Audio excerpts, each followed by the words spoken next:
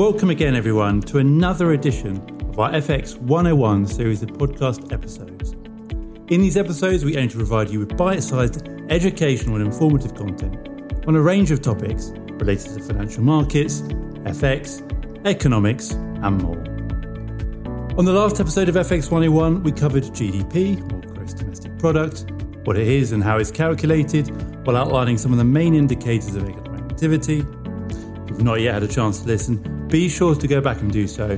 And of course, if you would like to, subscribe to the podcast and you'll get notifications when our next episodes become available. In this week's episode, we're going to talk about the different types of exchange rates or exchange rate regimes that exist to manage the value of one currency against another. Let's start with the basics. What is an exchange rate? Well, simply put, an exchange rate is the value at which one currency is exchanged for another. If the GBP USD exchange rate is, say, 1.30, then that means every 1 unit of the domestic currency, which is on the left-hand side of the quote, in this case sterling, equates to 1.30 units of the foreign currency, i.e. the currency on the right-hand side, which in this case is the US dollar. Exchange rates are, of course, determined by supply and demand, but governments and authorities can influence or manage these exchange rates in a number of ways, with the extent and nature of these interventions defining the various types of exchange rates. Broadly speaking, there are two main categories of exchange rate regimes: floating, where a currency's value is determined by forces of supply and demand, and fixed, where the value of one currency is tied to another, typically the US dollar or the euro, and set at a defined rate. In between the two, however, we have a variety of intermediate exchange rate regimes that vary based on the degree of intervention and the extent to which market forces influence the currency's value. So let's talk through these types of exchange rates, and I can provide you with a few examples for each. And we're going to start with floating systems.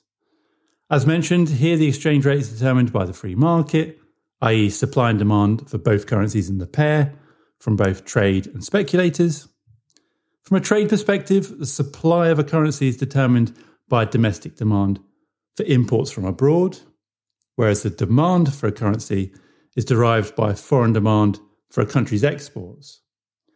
Speculators, meanwhile, either long currencies that they believe are undervalued, or short them if they view them as overvalued, in the hope to profit from changes in the exchange rate.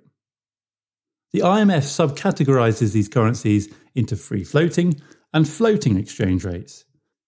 Free-floating exchange rate regimes are used by most first world countries where liquidity is high and currency volatility tends to be lower.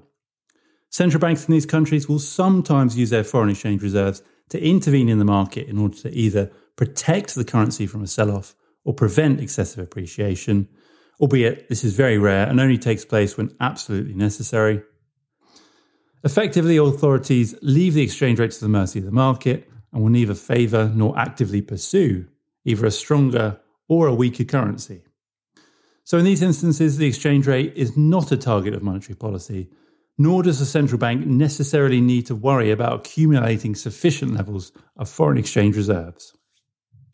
Examples of free floating regimes would be the US dollar, the euro, sterling, the Japanese yen, and the Australian dollar. Other currencies are run under floating regimes that are more actively managed by their respective central banks. Managed floats, often referred to as dirty floats, allow these central banks to intervene on a regular basis in order to change the direction or manipulate the value of their country's currency. How do they accomplish this? Well, some central banks will either raise or lower interest rates in an attempt to either trigger an appreciation or a depreciation in the exchange rate. They can also make use of their foreign exchange reserves. In order to prop up or strengthen the domestic currency, these central banks can sell their foreign currency holdings and buy the domestic currency. And if they want to see a weaker exchange rate, they can increase their FX reserve holdings by selling the domestic currency. Why would central banks do this? Well, it may depend on the state of the economy.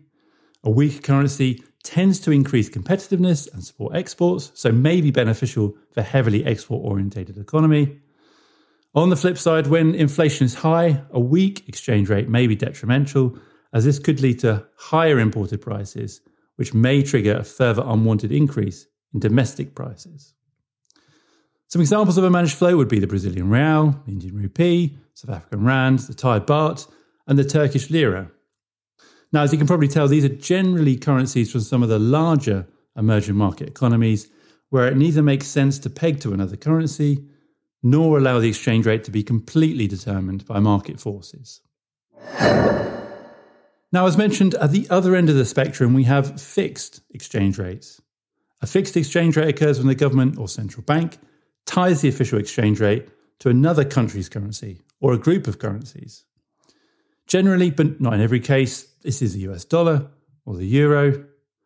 And the purpose of a fixed rate system is to maintain a currency's value within a very narrow band. Why would a government pursue a fixed exchange rate? Well, firstly, this provides a higher degree of certainty for exporters and importers, as the exchange rate is not exposed to market volatility. A fixed exchange rate also helps keep domestic inflation low, because as we mentioned earlier, when a currency depreciates, imported prices increase. These fixed exchange rates, or pegs as they are known, can take on slightly different forms. Again, referring to the International Monetary Fund's definition, first up we have a conventional peg. In a conventional peg, authorities intervene in order to ensure the exchange rate fluctuates by no more than 1% either side of a central rate. Examples here would be some of the currencies in the Middle East that are pegged to the US dollar, such as Omani Rial, Jordanian Dinar, and UAE Dirham, or the Central and West African francs, which are pegged to the euro. We then have a stabilised arrangement. Here, authorities do not have a central target rate and are merely required to keep the exchange rate within a 2% margin for 6 months or more. Examples here would be the Trinidad and Tobago dollar and the Lebanese pound. Finally, a currency board arrangement differs in that, unlike a conventional peg or stabilised arrangement, where there is no commitment to maintain the peg, authorities have an explicit legal commitment to maintain the fixed exchange rate. Here, the domestic currency is only issued against foreign currency and is fully backed by foreign assets. Currencies that adopt the currency board arrangement include the Hong Kong dollar and those in the Eastern Caribbean Currency Union. For the most part, these fixed exchange rate regimes will peg the domestic currency to only one foreign currency. But in rare instances, the central bank will maintain a stable exchange rate against two or more currencies that are determined by the importance of these currencies to the country's trade.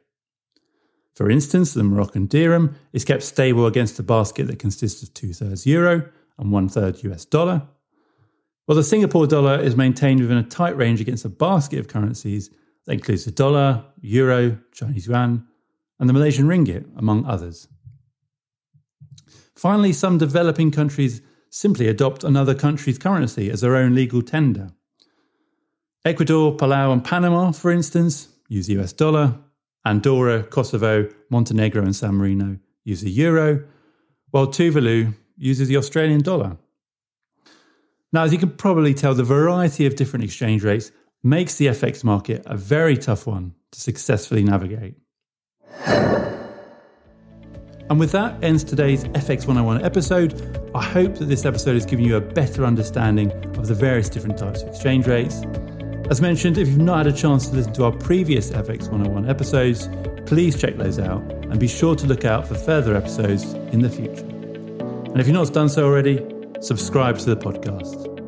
Thank you very much for listening.